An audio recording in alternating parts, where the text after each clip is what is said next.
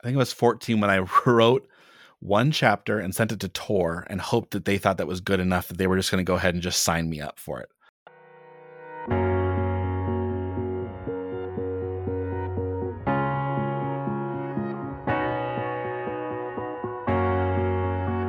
Welcome to Tales with the Sales, where we discuss stories that matter because you are living one. I'm your host, Jane DeSales. I'm a writer, poet, and storyteller. It is my pleasure to introduce you to authors as we explore how fiction impacts our lives and culture. My guest today is Andrew D. Meredith.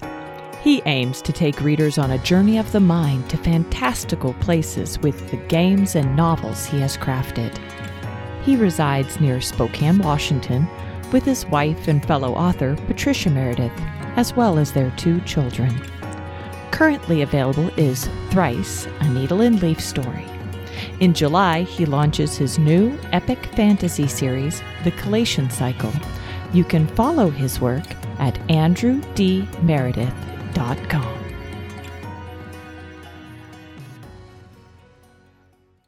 My guest today is Andrew D. Meredith. And Andrew, how about some literature to start off? Okay. You want me to start with the reading? That would be fantastic. You got it. All right. I am going to be reading from P.G. Wodehouse today.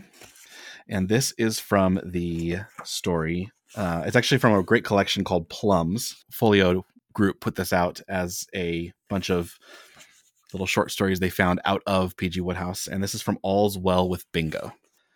The thing started one morning when Bingo returned to the Love Nest for a bite of lunch after taking the Pekingese a saunter.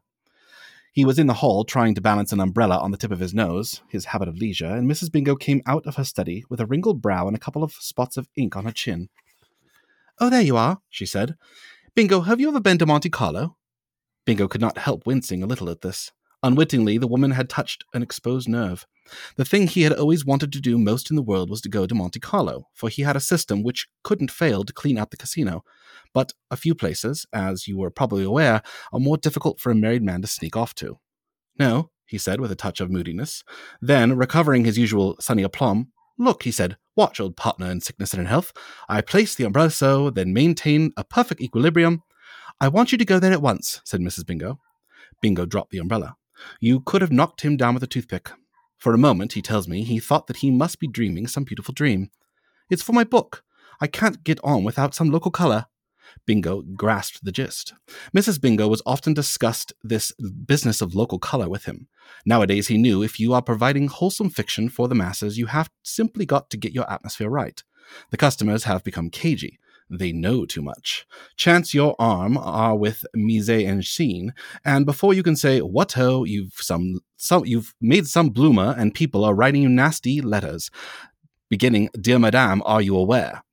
"I can't go myself, and there's a pen and ink dinner on the Friday, and on Tuesday the Writers' Club is moving a luncheon to Miss Carrie Belrose Bopp, the American novelist. And any moment now I shall be coming to the part where Lord Peter Shipburn breaks the bank. So do you think you could possibly go, Bingo darling?" Bingo was beginning to understand how the Israelites must have felt when the manna started descending from the wilderness. Of course I'll go, old egg," he said heartily. "Anything I can—" His voice trailed off. A sudden thought had come, biting into his soul like acid. He had remembered that he hadn't a bean to his name. He had lost every penny he possessed 2 weeks before on a horse called Bounding Beauty, which was running, if you can call it running, in a 2:30 at Haydock Park. The trouble with old Bingo was that he will allow his cooler judgment to be warped by dreams and omens.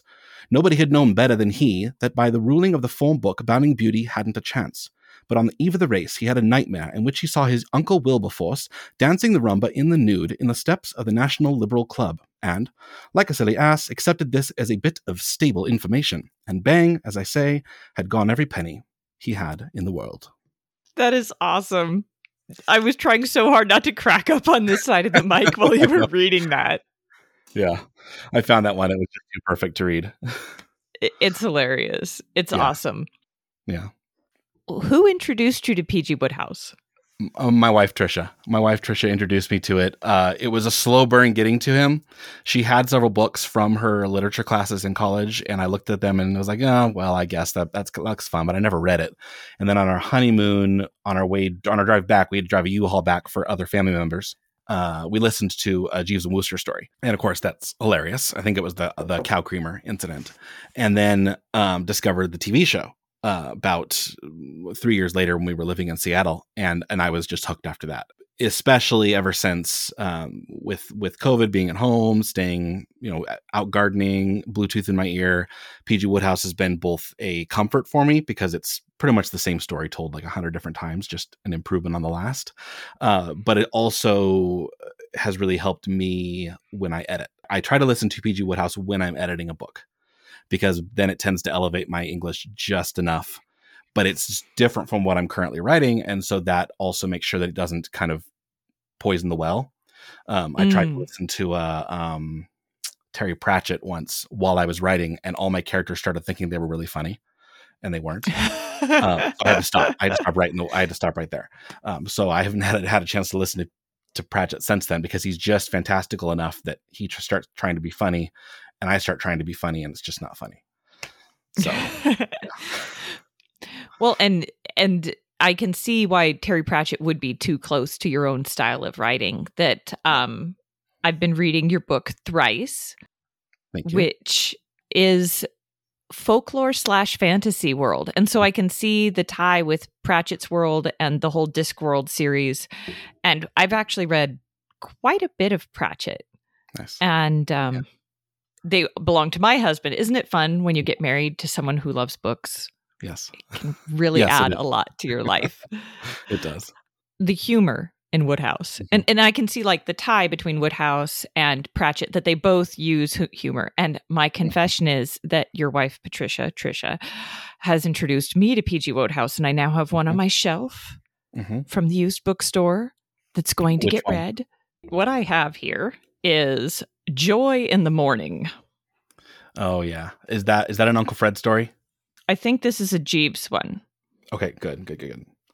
I mean, that's all I know. There's really not a bad one. There's a few that I haven't necessarily finished because they were too similar to other stories. But if it's a Jeeves and Wooster story, you're golden. If it's a Blanding story, which almost all the other greats he wrote, most of the other greats he wrote take place at Blandings, are fantastic. But the characters coming and going, it's much more of an ensemble story where you don't know who's even going to be the star. Trisha and my favorite is Leave It to P. Smith, or Leave It to Smith, the P.S. silent, as in shrimp. The Leave It to P. Smith is probably, I think, his best work. Like, you could feel that he had finally hit his climax, and the things that he wrote in that, even though P. Smith is not a new character. It's the last P. Smith character, but it's so standalone and introduced Blandings, and P. Smith's hilarious, and absurdity ensues. Yeah. It's a great one. I know I'm reading an absurd book right now. I'm reading Man Alive by G.K. Chesterton. Yeah, okay. And there's quite a bit of absurdity in that so far. And it's so funny that his work can be both so deep, philosophically and theologically and sociologically, and yet he can write just crazy, fantastical stuff as well. Yeah.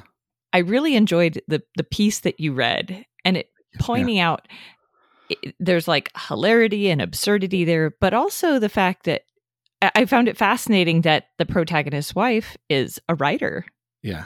Yes. He has so many writers in his stories, and he'll make fun of them. They're serious. They shouldn't be writing at times.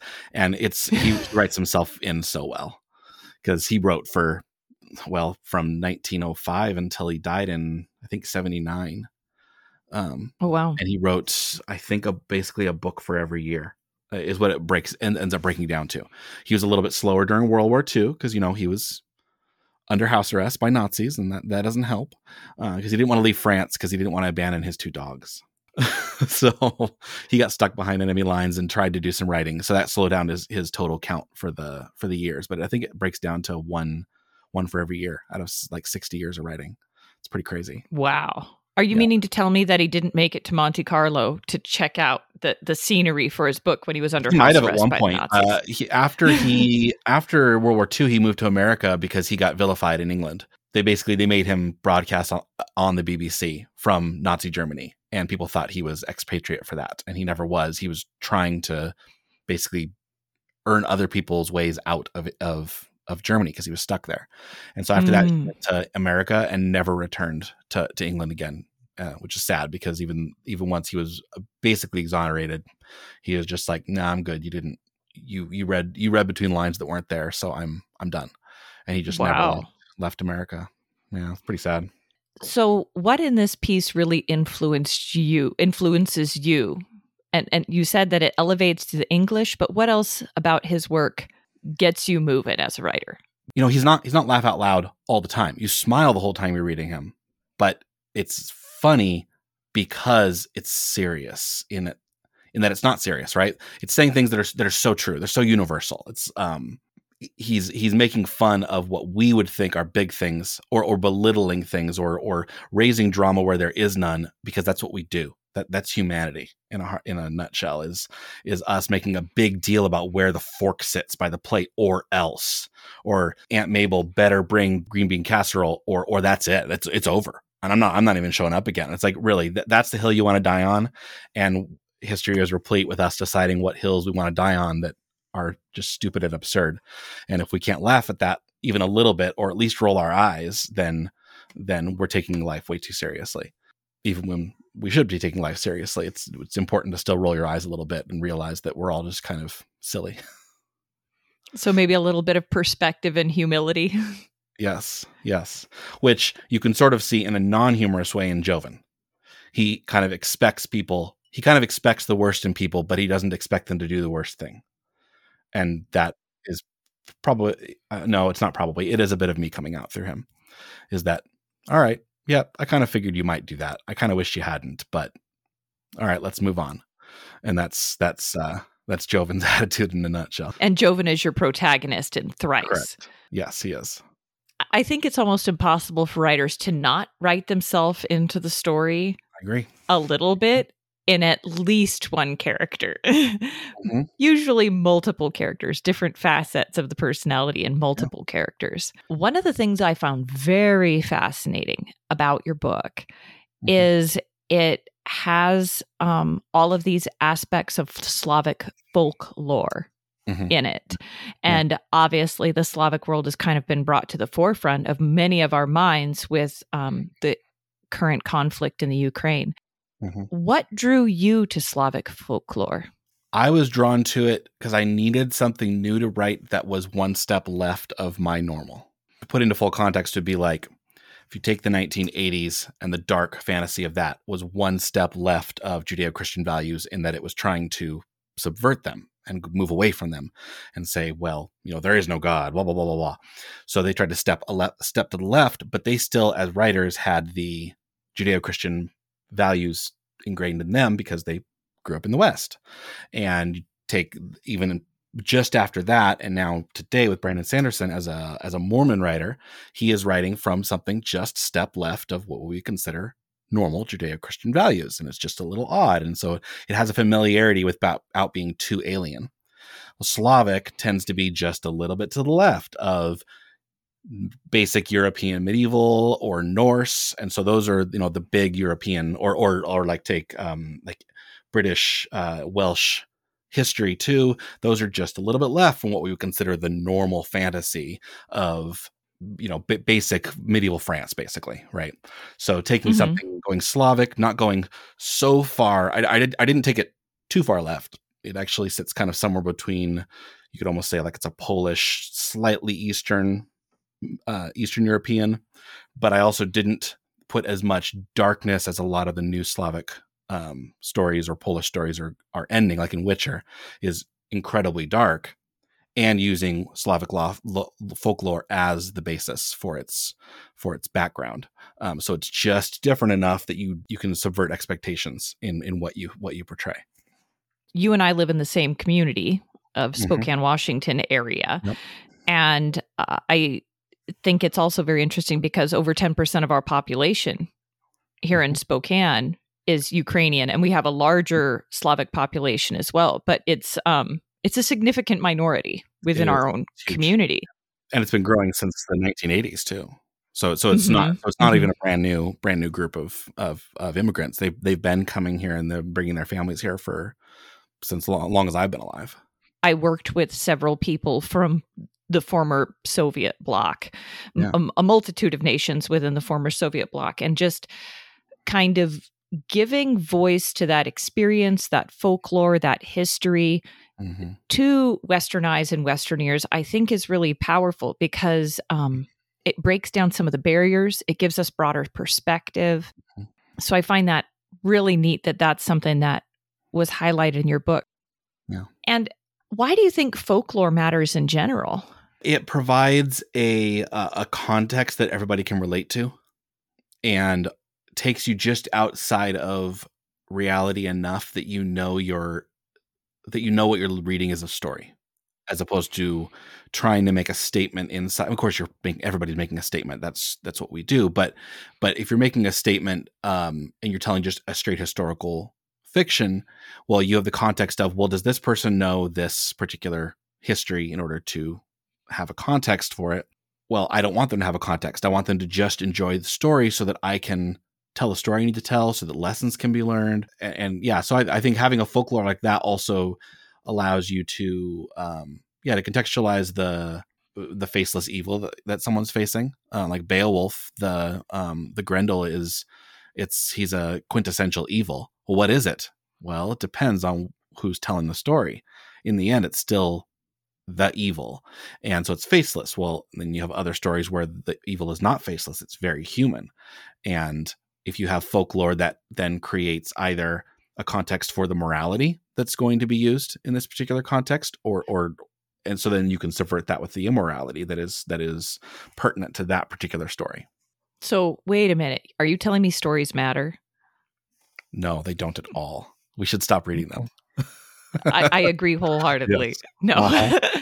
Well, and I like the point that you make about if it's straight historical fiction, which is what I write, then you do have this balance, that you have this contract with the reader that it's going to be realism, that it's going to be historically accurate. But we need to write a question mark, and especially if we're writing outside of our own culture, of what does historical accuracy mean?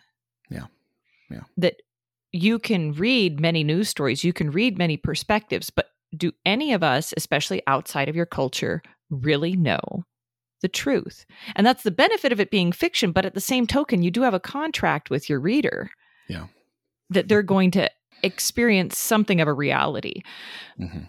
And it does. And so I can see how something that takes us out of that realism into some sort of speculative fiction can remove a little bit of that burden, but still have the imagination experience. I mean, part of what I've had to do for my research is part of my novel takes place in Northern Ireland. The character is Catholic, and it's like learning the history, the 20th century history of Ireland, even, and then older history as well, going back centuries and centuries. But just looking at 20th century history of Ireland, there are so many perspectives. All of these need to be taken into account. And still, did you just get a bird's eye view, or do you know what it meant to live in a human heart in that place? Yeah. And like you said, when you enter into folklore, you can enter into that space and not have to worry as much about a rigid accuracy to tell the story. That makes sense to me. You're also setting up your rules for the trust that the reader's going to give you. If you introduce a monster that is this monster intelligent? Is it not intelligent? What is surrounding it? Someone who walks into a fantasy, if they know this is a fantasy, is like, oh, it's a monster. Okay, cool. Tell me about it. If you in the middle of Ireland are telling a story, and Dan Wells had this issue, he started off this mystery story, and it took him a quarter of the way through before he introduced, oh, by the way, there's a monster that's involved. And readers quit it because they're like, this wasn't what I signed up for. What happened? Because he didn't make a promise early on in the actual text, not on the back of the book, but on the actual text, that by the way, there's monsters. There's supernatural in this. And so it threw people off. So you want to be able to and you want to establish your clout too, right? You doing a little bit of an info dump on Ireland is going to allow you readers to show, hey, by the way, I know about this thing. Now, when I say this other thing and I flippantly just move past it, trust that I know what I'm talking about. You probably don't, but you don't know that. And so they'll talk about like, if you're going to have horses, know your horses, or don't have horses at all, or just move past it and assume you know about horses, but don't ever do anything that can get you in trouble. Like the part I read, she wants to know about Monte Carlo. So you need to go live Monte Carlo for me. And she doesn't want to get it wrong because she's going to get those people who write in and say, actually, did you know that horses come in? It's like, yeah, I know. They're never called white. They're called gray. I got it. I'm sorry. It's just the way I did it. It's like, well, I was able to fix a bit of that because in the other work that I'm working on, I've removed all normal animals. Every single animal is fantastical as real. So every bird has 4 wings instead of 2. Instead of horses, they all ride 6-legged Sleipnirs. So, well, how do you take care of these? I decide it's a horse, but it has 6 legs. Well, why didn't you just call it a horse with 6 legs? Because if I did that, then I also have to introduce dogs. I didn't want dogs. I wanted pangolins that were treated as dogs. And I wanted manticores as house cats and all these little things. So it's fun to just take, you know what? No. Nothing's normal here except for humans. That's all you got. And now they just have to trust me that if I talk about an animal and never say what it looks like, it's a thing and you just figure it out later or ask me at a con. Oh, cons. Nerdy. I think this is one thing that I find so fascinating is that like the imagination and high fantasy and low fantasy and Christianity don't need to be mutually exclusive. No, they really don't. Why don't you tell me a little bit about that in your experience? Modern fantasy was started by a very strong Catholic Christian in the first place. J.R.R. Tolkien. Not started, but he was the seed for what has become the modern fantasy that we now have. He's the baseline. And there's so much of his faith written in, even if at times he denied it. If he was really pinned down today of his modern audience asking him, he would have had something to say about how he built his pantheon based on the spiritual council and all that jazz. He did a lot of things that, it's funny that today Christian families would be like, oh, you can read Tolkien, it's fine. It's like, that has just as much gods and magic and things that you're really poo-pooing about other things in his book. It's literally right there. Yeah, but Gandalf was an angel. It's like, I get that. He was also a wizard. And so there's a lot of contextualized from that. He wrote books and books on why folklore was important because it does establish that moral base. I was reading an article, I forget who wrote it, but it was recently, what's the difference between science fiction and fantasy as 2 very different genres is that, science fiction is what is humanity capable of. And fantasy almost always is a struggle of what is morality. And it will set up new rules, but your characters have to then figure out where they sit inside of that. And the rules might be different because it's philosophy, right? And philosophy is not theology. It's just a what if. And if you set up a different rule, like in this world, this thing is not wrong. Okay, we're going to go with that. And then just like a time travel movie, but is it wrong? Maybe that's the struggle that author's going to show is like, this thing isn't, murder's not bad. Okay, we're going to have a whole story where they're going to figure out that, oh, by the way, we've been wrong all along. Murder is bad. It's, well, no, duh. Well, these characters didn't know that, though. That was the context they were built on. Same thing happens in a time travel story. Can we change time? Like, no, you can't change time. And by the end, they'll usually figure out that, oh, nope, we were right. You can't change time.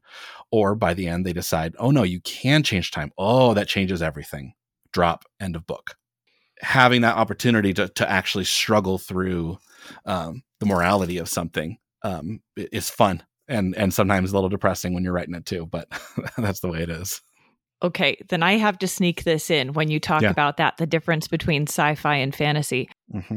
I know I made Patricia read A Canticle for Leibowitz by Walter Miller Jr., and you did too.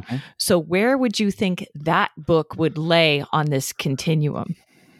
I put it in science fiction because there's no fantastical elements, even if there's theological, and it's questionable whether there is actually a saint in Leibowitz. If Leibowitz has been going through this whole time, if he's there or not, if it is a saint, if it is an angel, or if it's just people are a dude. I actually thought 2/3 of the way through when they were talking about humanity was born when the atom dropped, and so that Adam was a different earlier human, which I know all of that mythology too, of all the way back to the Gregorian, blah blah blah, and all that jazz. So I kind of wondered if 2/3 of the way through that if everybody in the book was a robot. Ooh. Because up until that point there hadn't been a single female in the entire book, except for the daughter of Leibowitz, who's long dead, right? Everybody after that is male, which at a monastery, understandable. Carthusian wanted that. Then they go to New Rome, and then it goes into the third act, and there's a female reporter. And I was like, oh, okay, there's male and female. I had wondered if these were all androids that were trying to figure out what life was. And he so could have gone there. But he didn't. And it was like, okay. But that's the kind of thing that I, as a reader and a writer, will be like, okay, write this idea down. Because that'd be a good idea to write, is what if there's no more humanity? And isn't that the neatest thing, is when you're reading a book and something is left ambiguous, but that ambiguity is actually fascinating and it makes your brain work even harder. Yeah. Like I read a Gothic novel by Eleanor Borg Nicholson called Brother Wolf.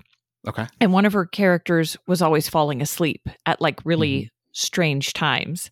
And I was like, does she have narcolepsy? And she's like, I never thought of that. She said that what was causing her not being able to focus in these environments was close relationship with the preternatural, unprotected exposure to the preternatural. But, those little questions you ask about these people, and it just goes to show you how real characters can become. Yes, very much You're so. thinking about aspects of their life that don't exist on the page, but they exist in your mind. Yeah. Yeah. Why do you think that existence in the mind matters? It provides context for you as a writer and allows them to outgrow what your expectations are for them. And a lot of that is you projecting yourself into their character, because that internal monologue is with yourself, but it becomes something that you've sectioned off in your head for that character, right? It's the only way to get them to be three-dimensional and not be what your 16-year-old version would write. I mean, we absolutely hate until we get older, and then we hate it still because we're still not old enough. When we hear, well, you need more life experience. Well, you need more life experience. And you're like, as a 16-year-old, you're like, yeah, I'd like to just do it. Yeah, but you're still just a 16-year-old. That doesn't mean anything to a 16-year-old. Just as at our age, somebody who's 80 is saying, well, you don't really know yet. You're not 80. It's like, yeah, but you don't really know yet. You're not 120. Nothing ever changes. It's just a shifting version of you being juvenile compared to anybody else who's older, and you being more mature than anybody else who's younger. Same thing with a character that's really well written, has grown out of a two-dimensionality, maybe a projection from another person in real life. I have characters who I've specifically said, no, this is that person's personality and this person's body. Okay, let's put it together. And then they slowly outgrow that character into something that is their own, which is good, especially if you don't want to get in a lawsuit. Yeah, with Rasputin. Things shift, and then once they shift, they grow into their own character. In my other story, I have a character who, for a very long time, I was me, very much a Mary Sue of myself, and I took him down a notch to become a secondary character to the new main character. And then in this last pass a year ago, I turned that character into the sister instead of the brother of the main character. And so the shift in gender, even though nothing really changed at all, it did. Changes how I read it. It changes how the scenes work. And then now that I'm writing even newer stuff now, it's starting to come out. And so Ralia has slowly evolved into a new character who's their own, who isn't just me being 100% projected on for 15 years. Now she can grow, which is my intention, because later on when she ever has her own story and book, she's now her own character and is outside of what she used to be because she grew in that, even if she was once just me in the book. Yeah. The infinite future potential. And what's the name of the work that you're currently working on? I'm working on right now is The Collation Cycle. It's actually the first book I worked on and the one I was taking a break from when I wrote Thrice. And The Collation Cycle is it's going to be a very long form epic fantasy. Just announced it. Well, I'm sure I will have announced it a while ago when you hear this. So it's announced, and I'll have 6 books coming out this year in 2022. And then I'll have 6 books coming out next year. Wow. And then I'll take 1 year off to finish Thrice trilogy.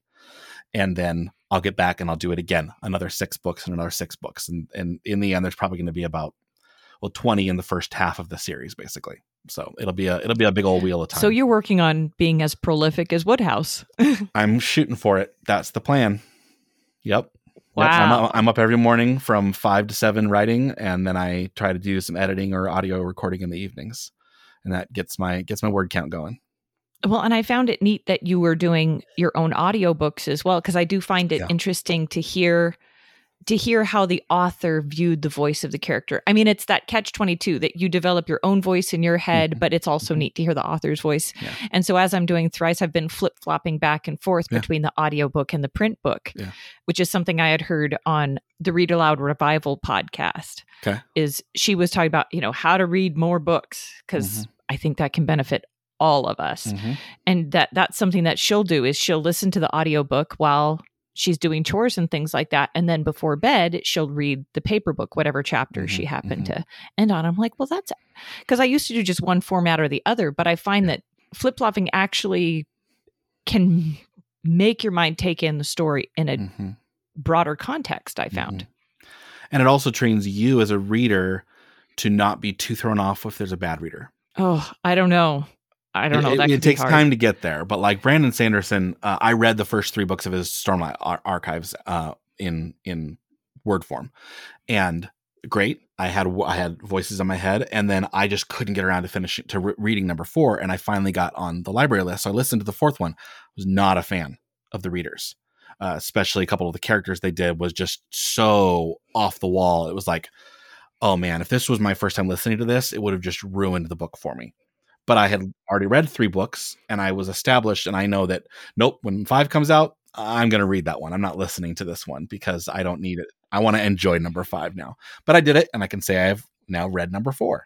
But I can only do that because I've listened to enough audiobooks now. And in generally, if it's a bad reader, I'm not going to listen to it. But P.G. Woodhouse is a great example. I have certain readers I will 100% always listen to. Jonathan Cecil is fantastic. I can't remember the other guy is, but there's another one who reads it really, really dry. And I listened to the same story again under him, and it gives you a totally different laugh for what you're reading it, because he takes himself in. You're reading from Wooster's point of view, and he's because he's biographing, he's writing it, and he is taking himself so seriously that and he's so just flippant. As opposed to in Jonathan Cecil, it's all just you're just laughing at everybody because all the voices are there. Well, the other reader, he's so flippant and just arrogant. And so it's a totally different laugh because he's taking all of what the aunt says way too seriously. And you're like, boy, I feel for you, man, but you're stupid. And it just comes across so well because he's just so upper crust. Yeah. So the reader can make or break a book. I just think of the dry British humor as you're describing that and just the very deadpan. And I'm right now on Netflix, I'm watching Servant of the People, which is actually the Ukrainian comedy that President Zelensky starred in as the president of Ukraine. And one of the characters is the president's secretary. And clearly a Slavic dry pan is a little different from a British dry pan. Yeah. But at the same time, those characters, that attitude can bring so much depth to a story. And you would figure it would be flat, but it's anything but. I think it almost gives every other experience and every other character like something to bounce off of. Does that make sense? Mm-hmm. Oh, yeah. Well, it's like when you're watching Old Monty Python, there's a John Cleese character is very different from a character played by Terry. Mm-hmm. Terry, it's absurd. And John Cleese takes himself so seriously that when he's doing something too absurd, it's even funnier because he's so serious about this that he believes it. Whereas you can never believe anything Terry says. And Michael Palin is, just going to be a deer in the headlights every single scene. And it's funny because he knows what he's saying. And it's, different artists have different brushstrokes. Oh, most definitely. And that's the thing is we need this broad variety because every single one is going to pull on a different heartstring, is going to bring different humor, is going to bring out even different intellectual parts, even in humor, even in absurd humor, that it's still, it's engaging that intellect. What impact are you looking for your readers with your work that you're putting out right now? I was thinking about that earlier today. I want to write fantasy that any age can read above a certain age, that isn't YA, nor is it so adult that I can't hand it to a 12-year-old and say, oh, you can read my book. Totally. I think it's what's missing from the 80s, which even going back and reading some of the stuff I read when I was a kid is like, oh, this is okay. It wasn't as good as I thought it was back then. But there was no YA back then. I know they say that, Harry Potter started YA. There was YA, there was middle readers before then, but there wasn't a YA section. And that one so panders to that age that it's not, is it really even fun for an adult to read? Well, if you grew up reading it, sure, then it's your thing. You can do that. But I don't want to read YA. But I also don't want explicit content in my books. So that's been my goal, is to write something that I'm going to say, no, this is adult fantasy. And they're like, yeah, but where's the sex? It's like, there is none. I don't need that. I can get away with it just fine. And I want to be able to hand this to my kids when they turn just old enough to read it. I'll say, here you go. Don't tell me if you didn't like it. So. Well, and I think that there is absolutely a call for adult fiction that doesn't have explicit content. And that's actually one of the reasons I started this show, is I was having a hard time finding good fiction by living authors. And I've actually encountered people that have ceased to read fiction because the search for something that was not morally reprehensible was exhausting. And the thing is it's not, and the things that are put out right now, it's not even that they have sexual content per se. It's also the nature of the sexual content is incredibly degrading to the human person. Yep. And I'm not saying, oh, everyone should throw it in so long as it isn't super gross. No, that's not what I'm saying. Sure. No, I know what you're saying. But that we don't need to assault the imagination and the moral character of our society. Or throw it in just to get points. Well, this is PG-13, but we wish it was R, so let's throw in a scene and just push it into the R level so we can make sure it's the right level. Or this is really a PG story, but if we throw in one thing and make it PG-13, okay, well, let's do that just to get our points, because that's who we want to have go to our show or read our book or whatever. So, yeah. I mean, the reader picked up the book and was enjoying the book, and if they're reading regular genre fiction, they're probably not actually seeking titillation. So why are we putting it in there? Like, I have yet to meet someone who said, well, I really enjoyed Lord of the Rings, but what it needed was some sex scenes. I said no one ever. Yeah. So why is this the modus operandi that the typical publisher is working with right now? I don't know. That's why I went indie instead of TradPub. Was part of it, is I needed to be able to write what I wanted to write and not have somebody tell me what I had to put in for content. That doesn't mean there's not corners that I have to make sure I'm not cutting with editing, or I certainly could have had somebody else do my audiobook. But most audiobooks don't come out for 6 months after a book, after which there's now an issue with China will take the transcript from the ebook and put it through a voice to text or text to voice, and then put the text to voice up as an audiobook. And now Amazon won't take your audiobook because you're pirating your own stuff. Oh my. And so me and Trisha both decided that we were going to be releasing our audiobooks day one, same day, so that it would be out. I've done enough stage performance. I was like, you know what? I'm going to try to record. And I knew the worst that was going to happen. I was going to lose $250 on a mic and a month of my life, because I would record it, find out it was garbage, and say, I have a nice mic now. So that's that. And after a month, I said, well, I lost a month of my life. I need to re-record this, but it's not half bad. Let's try it again. And every book I record is going to be better than that. That saved me a lot of money. Not everybody should be reading their own books.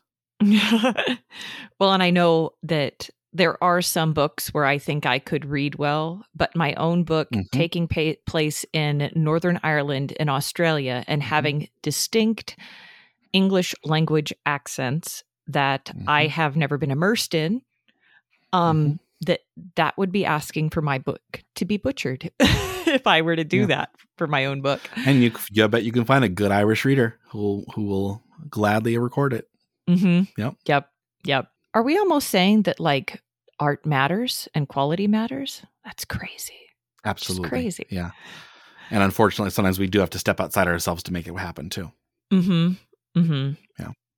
Yeah. Pride is a hard thing to swallow. No, I'm very good at it. I'm one of the most humble people I know. Absolutely. And me too. As long as I drink that humility with like a whole pint of coffee, I can get it down.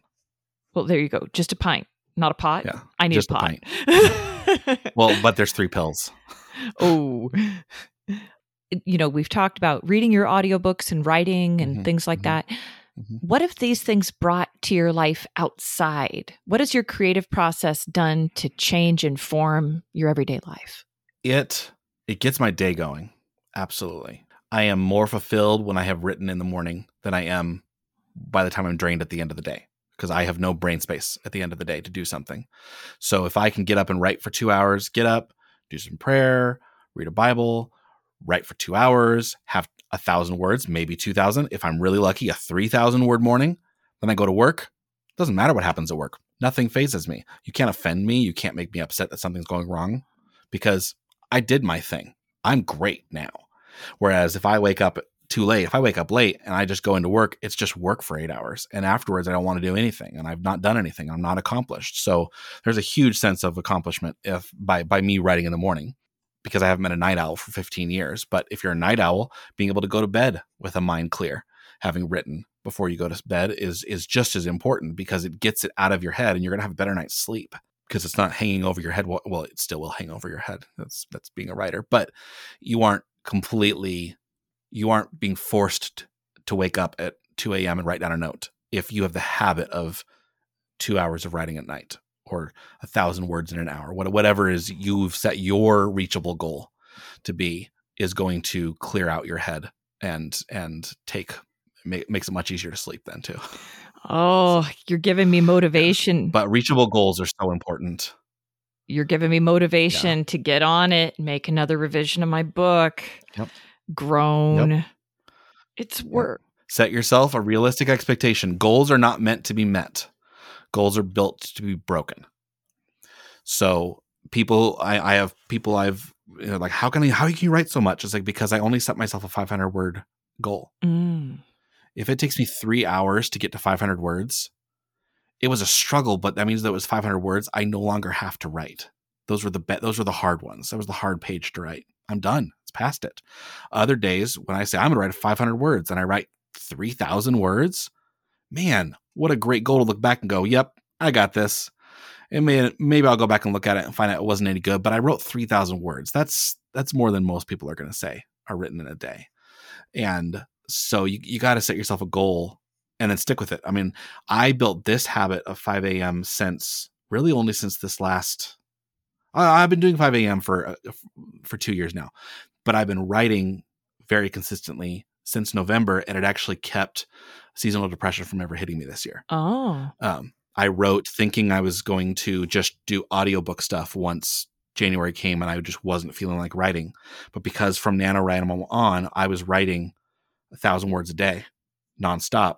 It never stopped. I was surprised myself that I kept writing. I couldn't believe it, that I got to February and I still basically hadn't had a day I had missed. And then when we went on a writing, Trisha and I will go on a writing retreat every 6 months or so. And usually at those, I'll write 20,000 words in a weekend. And then I don't write for 2 weeks because I'm just burnt out, because I ran a marathon without any training. Well, because I had been writing since November, I hit the marathon. And after 20,000 words on writing weekend, I came back and I kept writing. I didn't stop. I was like, because I had to have it built, and I hate working out, but writing is a workout. And if you can get to the point past where you're no longer burning your muscles, your mental muscles, because you're doing it every day, it's so much easier to just keep going. That is a lot of inspiration. Yeah. Just do it. Yeah. And it can apply to any goal. It could be a creative goal, but I think that's the thing is we really struggle to get momentum. And there are infinite things that will distract us from what our true goals are out in the world right there. And I can also speak to when I did NaNoWriMo, because I wrote my novel Sowing Hope in NaNoWriMo National Novel Writing Month 2019. Okay. And I can tell you that my mood, my mental health was in an incredible place. while I was writing that much. That expression and, like you said, just that practice really does change things. You and my wife can speak to this much better than I can, but it is effectively birthing. I didn't realize my story that I started back in 2017, the collation cycle, was as underdeveloped as I thought it was, because it was in my head. Effectively, I was pregnant with it, and all it was a baby that hadn't been born yet. It's just sitting there. It's doing nothing, and it turns out I didn't even know until you give birth to it that you realize that, oh, this baby now has an opportunity to grow into a child, to grow into a personality, and not just feed me, bundle me. That's all it is at that point. And because I wasn't writing my own notes down, and well, well, did you write that down? No, I got it all up here. I'm good. I know what I'm writing. It's all good. Says, yeah, no. And so getting the act of writing down your notes, you're never going to be ready. You're never going to be ready once you finish the first draft to edit it. And now it's a toddler, and you need to actually turn it into something that isn't just, ugly little alien thing. Now it needs to be a child. Now it needs to be needs to grow up, and it can't grow up until it's been born, and it can't be born until you've written it down and allowed it to start to take on a life of its own before you've even written the first words. So take notes and write consistently. I have to have a little disagreement with your picture in your mind, though, of the pregnancy thing, because I can tell you that those kids do have a personality even in the womb. But maybe that's the point, is that you as the writer, or you as the mother, that you experience that personality, but no one else can see it. That it's not that you it know is what the genre is, but you don't know what story is going to be told yet. And you need that story to be able to be exposed to the world. That Absolutely. part I agree and with. And to you too, because you have so much to discover about your own child when you're raising them and holding them and realizing, oh wow, you're a lot funnier than I thought you were going to be, or boy, you're serious. We got to work on that. Our kids fascinate us every day. They are really neat people, and my husband was surprised because when our kids were born, we realized that they absolutely do have their own personalities. Like my husband said, I imagined that they'd be a lump until they were about 2. And he said that has not been the case. No. That they have this full personality. And yes, that's still developing, but they are their own unique person. And your story is your own unique story. It is. Yeah. My daughter came out smiling. I went over there and she grabbed my finger and smiled at me, and it wasn't gas. And she'd been smiling ever since. And it was like, okay, this sets this precedence. I know who she is. Even to bring it around to Leaf, as only if I've had a few people who are like, well, how can a 4-year-old? So in Thrice, the little boy named Leaf is only 4, and he's very prolific in what he says, and he's only 4. 4-year-olds don't talk like that. It's like, well, you never had an intelligent 4-year-old. I had 2 intelligent 4-year-olds, and they say things that shouldn't come out of a child's mouth. That it's way too smart. And I was like, nope. I wrote Leaf the way I wrote him because I was tired of having 4-year-olds written as a kid who says goo goo gaga. And like, it's a 4-year-old. That is a huge jump. 4 and 5 are massive because they start getting really philosophical on you. They do. And you don't expect it.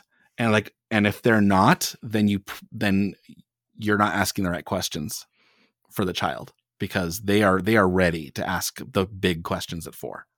I can tell. It's scary. Yeah. When my eldest was 4, she asked me the question, "Mommy, are soldiers bad guys?" Yeah.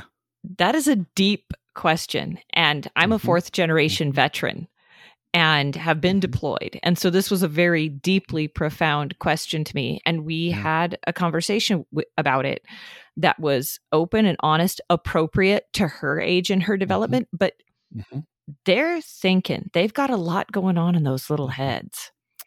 They do. Yep. And then they move on. Yep, exactly. Mom, can I have ice cream now? Yeah. But now we want to find out what's going on in your head in the rando round. How does that sound, Andrew? Yeah, absolutely. Let's roll those dice. All right. So do you want pink mermaid sparkles or tie-dye? Tie-dye, please. Tie-dye. All right. Or one of each. Let's do one of each, actually. Oh my. That's the first request I've had for that. So let's do the tie-dye as the D10 and the pink as the ones column. The pink is the ones, and then The tie-dye is the tens. Tie-dye is the tens. Okay, Yep. see, just so the audience understands, this is a man who knows his dice, who knows gaming, who's worked for a gaming company. He knows cons, nerd culture. The force is strong with this one. So let's see this is the way. Let's see what we end up with. We've got 96. On a scale of 1 to 10, where would you fall on a weird scale? We're going to go with 8. I've got Gonzo sitting right here next to me. He's been my hero since I was a little kid. So weirdos unite. Gonzo is absolutely a weirdo. It's true. It's true. And I loved the Muppets when I was a kid. Me too. My favorite's Animal. I can't help it. Muppets were the only thing that would shut me up as a kid. So. Oh, I also loved Scooby-Doo. So there you go. Yeah. Scooby-Doo and the Muppets were where it's at. Yep. Let's see what else we get here. 86. Uh-oh, am I fired? No. Okay. What do you wish people understood about writing? Some people would say that ideas are a dime a dozen.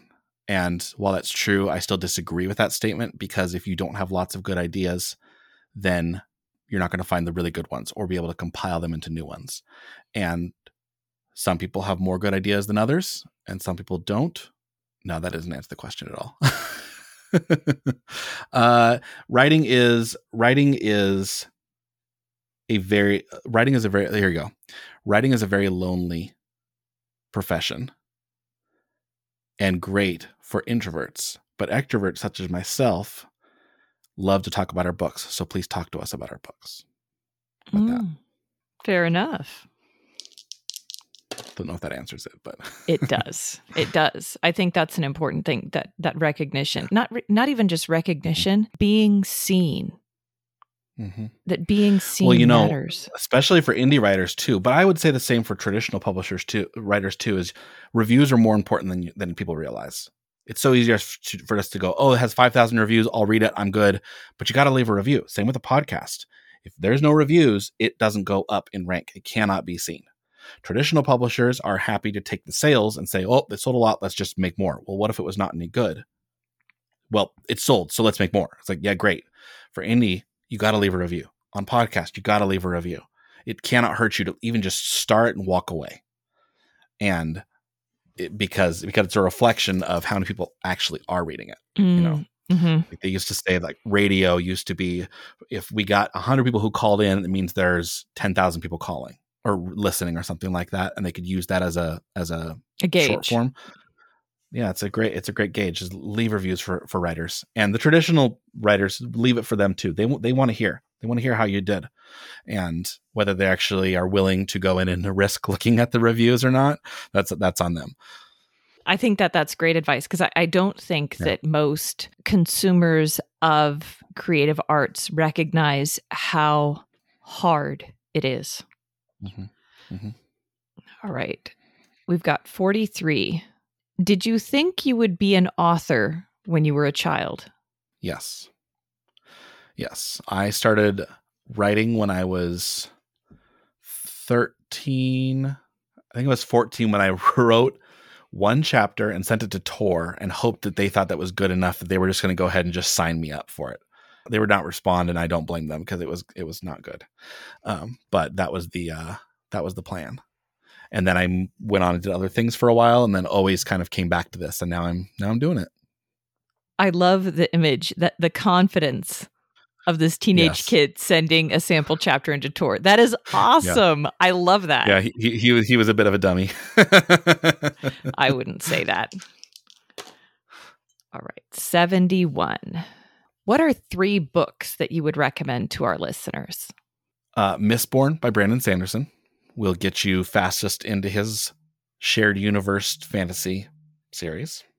Name of the Rose by Umberto Eco, which is a barely veiled Sherlock set in a monastery in middle of Europe, murder investigation story. Barely veiled meaning the main character's name is Baskerville. And there's also the movie with Sean Connery, which was like the next year they made that. But it's a great book, and he's a great writer, Italian author, and I think he may have translated his own book for himself. But it's really good. So that's Name of the Rose by Umberto Eco, and Leave It to P. Smith by P.G. Wodehouse to bring us around. Nice. And I say P. Smith because if you aren't reading it, it is P-S-M-I-T-H, but the P is silent. Very fine. Just like in shrimp. And then the last question I ask all of my guests is, what brings you hope right now? Oh, what brings me hope? To see those Christians that have continued on in the faith despite these last 2 years, that they have refined, and they've refined in a fire in this crucible of, which has been a very cold crucible to say the least, but a crucible nonetheless, that they have stood up and continued to stay the fight and run the race. And indeed to win an imperishable crown. That's right. And then cast it down at the feet of him and not keep it. Amen. Andrew, I want to thank you so much for coming on the show. This has been such a pleasure. And I feel like my to be read pile just grew quite a lot. And I thank you for that. Yeah, you're welcome. Thank you for having me. If you enjoyed listening to this conversation, click on the follow button for more tales every other Tuesday. And in the meantime, read stories that matter because you are living one.